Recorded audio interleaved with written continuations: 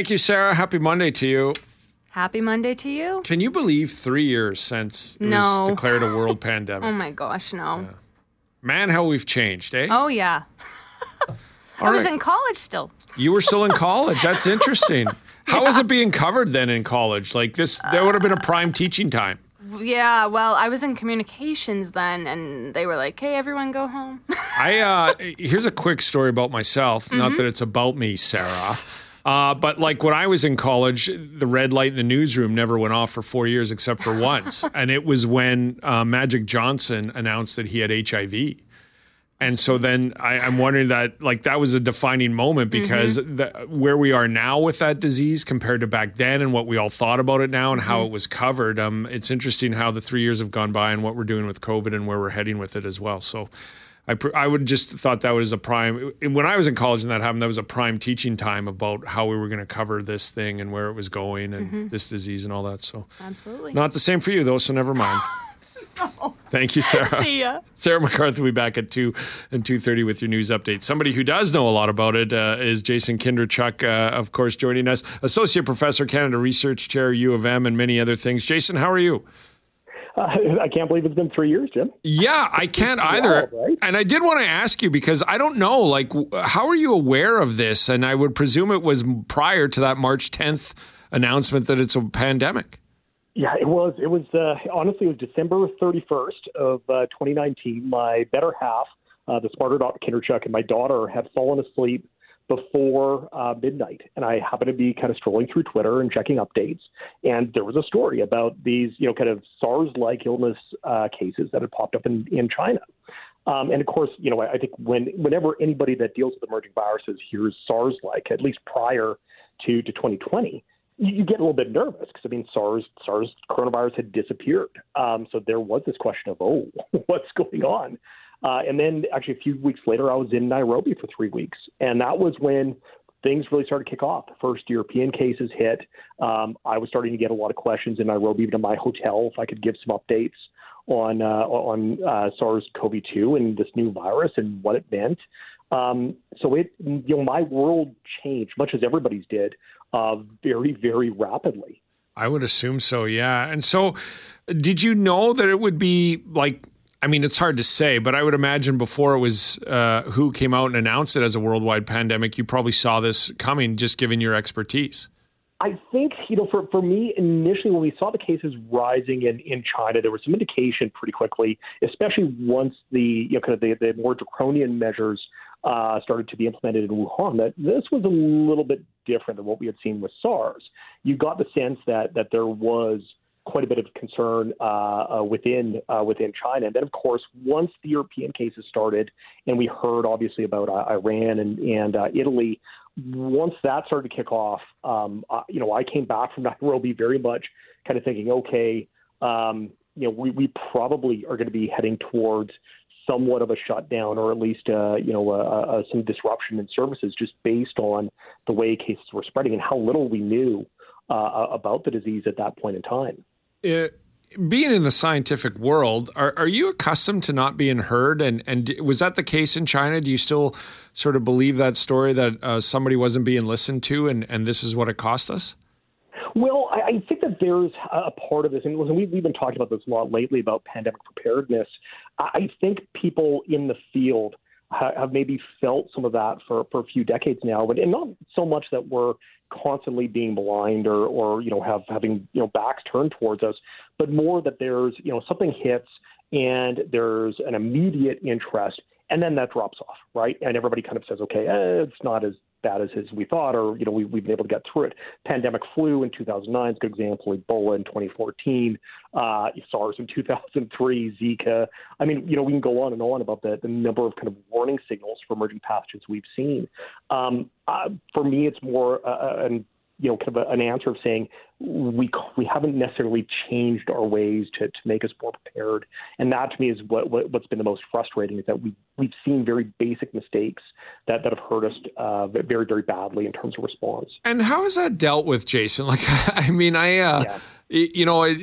coming from a sports world, I have facts about some players and I'm saying something, it's not heard. And then a month later it's true. And I'm like, not frustrated, but I'm like, well, this is why I did my research. I can't imagine on a much grander scale, like something that you do and not being heard, how frustrating that would be. It gets frustrating, right? Certainly for Ebola, I remember very distinctively in 2014 when many of us were kind of looking at that saying, this is going to be bigger than what we've seen. You could kind of see that the preparedness was not being implemented, and that kind of international concern wasn't kind of being met. And of course, when it did, it was too late. And of course, those of us that were there saw that firsthand. This is kind of the same, well, very much the same thing on a much bigger scale, right? Which is you know what inevitably is going to happen. And even if you can get things under control, it takes a while, and you're going to see certainly underserved communities and those that have limited resource access or availability. They are going to be the ones that are going to see the greatest hit from these types of events. So that part is frustrating because we need to be doing better as a society for those communities in particular. And I don't want to be over dramatic, but to me, it just read like a movie. Like There's some scientists screaming that something horrific is coming. They're not being listened to. And I understand that because, I'll never probably be a government official, but if I'm a government official and somebody comes to me and says, we need to shut down the economy or we need to do this, my first reaction is, no, we can't do that. Why? What are you talking? But it's like a script, right? And then it sort of played out that way, but in real life. I hated the movie Contagion when I first saw it. And we went back to watch it in, I think it was very early in 2020, kind of like March, maybe even April 2020. And I stopped it partway through because I was kind of like, this is getting to be a little bit too close to home, right? Because we already, at that point, we started to see the rise of discussion of, whether this was real, whether it wasn't, different kinds of non-approved therapeutics and whether they'd be beneficial. We started to see that misinformation chain starting, and you could kind of get the sense that, this is going to be different. It's going to push a lot of buttons for a lot of different groups, and I don't think we're ready to deal with that. And I think we're still struggling with it, even with monkeypox virus now. We're, that aspect of, how to communicate, how to not stigmatize, how to be able to provide information, how to do that in a period when people are burnt out from an ongoing pandemic. We have to appreciate the last few years has not been just COVID, right? It's been COVID and monkeypox virus and Sudan virus in Uganda and Marburg virus now in Equatorial Guinea and H5N1 floating around and all these other things. It gets to be very, very difficult to try and wrap your head around and kind of continue to rationalize what is going on, how we're going to get through this, and what this means for afterwards. After 3 years, are we still calling it a pandemic? Is it still a pandemic? Where are we? Yeah, I think we're still there, right? Certainly we haven't seen any shift for WHO or US CDC or beyond at changing that. So we still have uncontained spread and transmission in many areas of the globe. It's still having health impacts. Certainly, those have been lessened from what they were even a year prior to now. But there are ongoing concerns. So I think until we're at a state where we have more control, you're probably still going to see this fall into that emergency category. But we have to appreciate it. We're also in a different place than we have been previously. So small gains, but we're not quite at the fourth quarter yet. And what do we do around COVID now? I'm wondering where we're going, but also I'm wondering, next week somebody listening tests positive and what the sort of parameters are about what we should do. So, I think a lot of this from a very personal standpoint, Jim, is just a virologist that kind of dabbles in all this stuff. My view on this right now is, listen, we're not going to get this contained. Okay. So the idea of, can we identify all cases and get transmission down to zero? That's not going to happen. But what we can do is try and lessen the impact. And that still gets back to the idea of same thing we've been doing for influenza and RSV and other respiratory viruses is, listen, if you're sick, stay home. We should have been doing this prior to COVID. We certainly should be doing it moving forward. That is our best bet at trying to reduce impact. And then, of course, it's the layered approach of vaccination plus masking if you're sick, plus reduction in contacts, plus ensuring that if you need to get tested, that you're able to get access to those testing to that testing capacity. It's all those different things together. Right. And I appreciate you speaking personally as well, because that's one of the reasons I love having you on. You have your science, you have your background. You're not trying to push anything on anybody. And then you also speak about what you would do yourself. So I really appreciate your insight on all those angles, Jason. Well, a final one for you is I'm still wondering myself just about kids, like 2-year-old, 4-year-old, 6-year-old. What should we be doing with our kids right now who may or may not be vaccinated when it comes to COVID? Yeah, we just dealt with it again this weekend, right? We've had our daughter's been to 3 birthday parties over the past month, and I think 2 out of 3 have ended with her, vomiting her guts out at the end of the day. Oh no! Which is, it's unfortunate, but this is the world we live in, right? And I think there's certainly been we've seen increases in infectious disease. We've seen kids getting sick more frequently than maybe we've seen in the past, but that's also because a lot of other factors. For COVID right now, we've got vaccines. If kids can get vaccinated, they should get vaccinated, but we need to appreciate that it's COVID plus the other things that are rolling through our community. So to me, a big thing is, listen, if your kids are sick, please try and keep them at home. I mean, one of the biggest things we need to do is reduce transmission through all communities. And certainly, for us, we've seen, one kid will get sick, and, within 4 or 5 days, suddenly it's, the entire classroom that has things rolling through. And of course, that can get passed on to others that are vulnerable in the community or in the household. So we've got to be thinking about the strategy of how we do this for infectious diseases generally. Yeah, that's great advice too. I used to think that daycare or school was an urban myth when it came to kids and germs, and then I had a child, and I'm like, that's the furthest from an urban myth I've ever heard. So I understand now for all my friends over the years who used to tell me. I get it. Jason, this has been really insightful as always. Thanks for sharing this, and thanks for going back over the 3 years and where we're heading as well. I appreciate it. Always fun to be on here, Jim. Thank you. Great stuff. Jason Kindrachuk, Assistant Professor, Canada Research Chair, with some thoughts there on 3 years. And again, on March 10th, did you think about it? Did you go back 3 years and where we are now and how we thought of it back then? Also, as we go back over the 3 years and where we are today.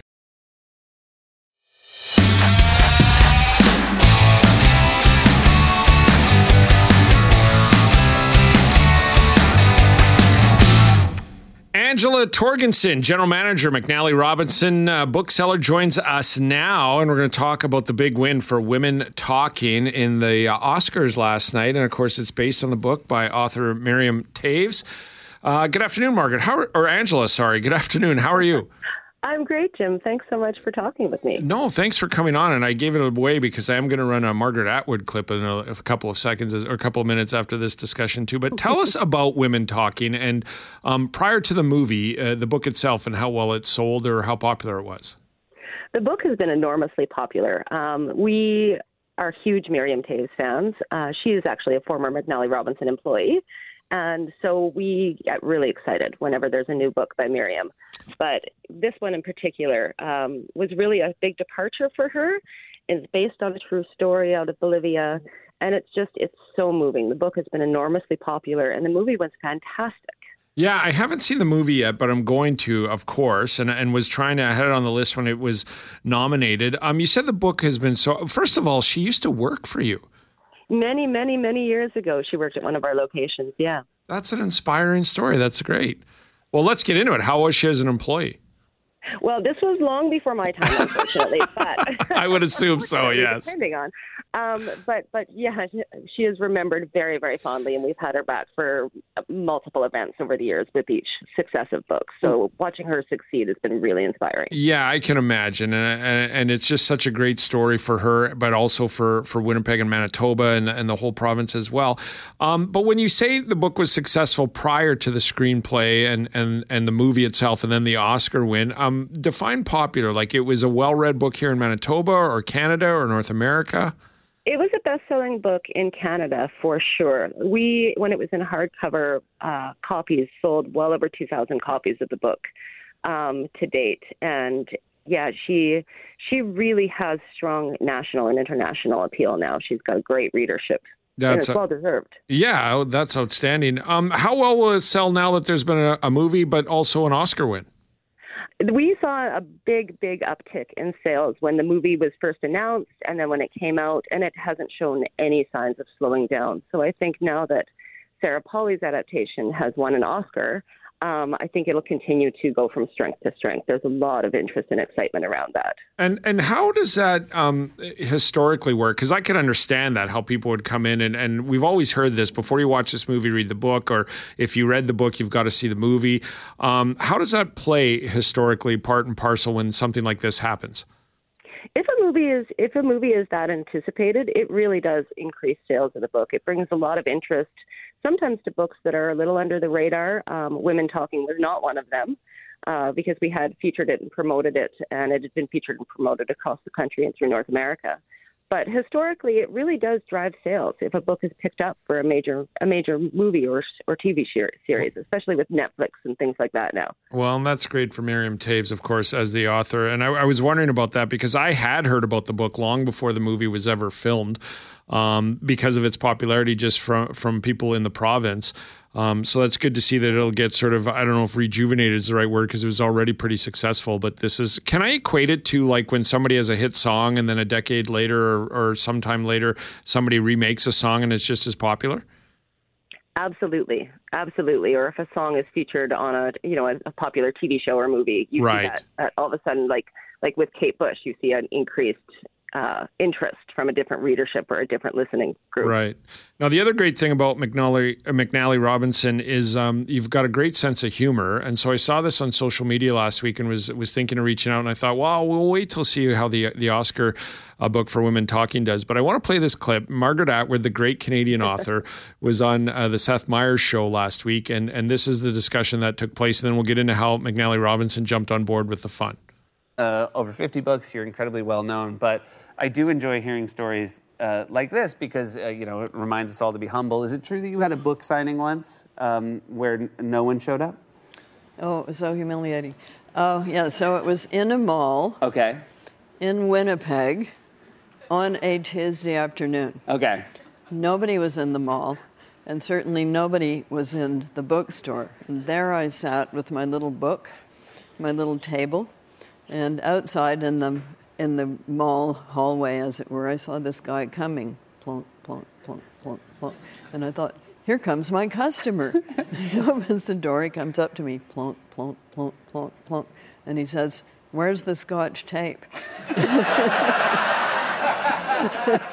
And I say, I think it's at the back. He says, thanks. That was it. That was it? That was the entirety of it? That was it. Well, I mean, they say there's a rule in publishing. Never do a book signing in a Winnipeg mall on a Tuesday.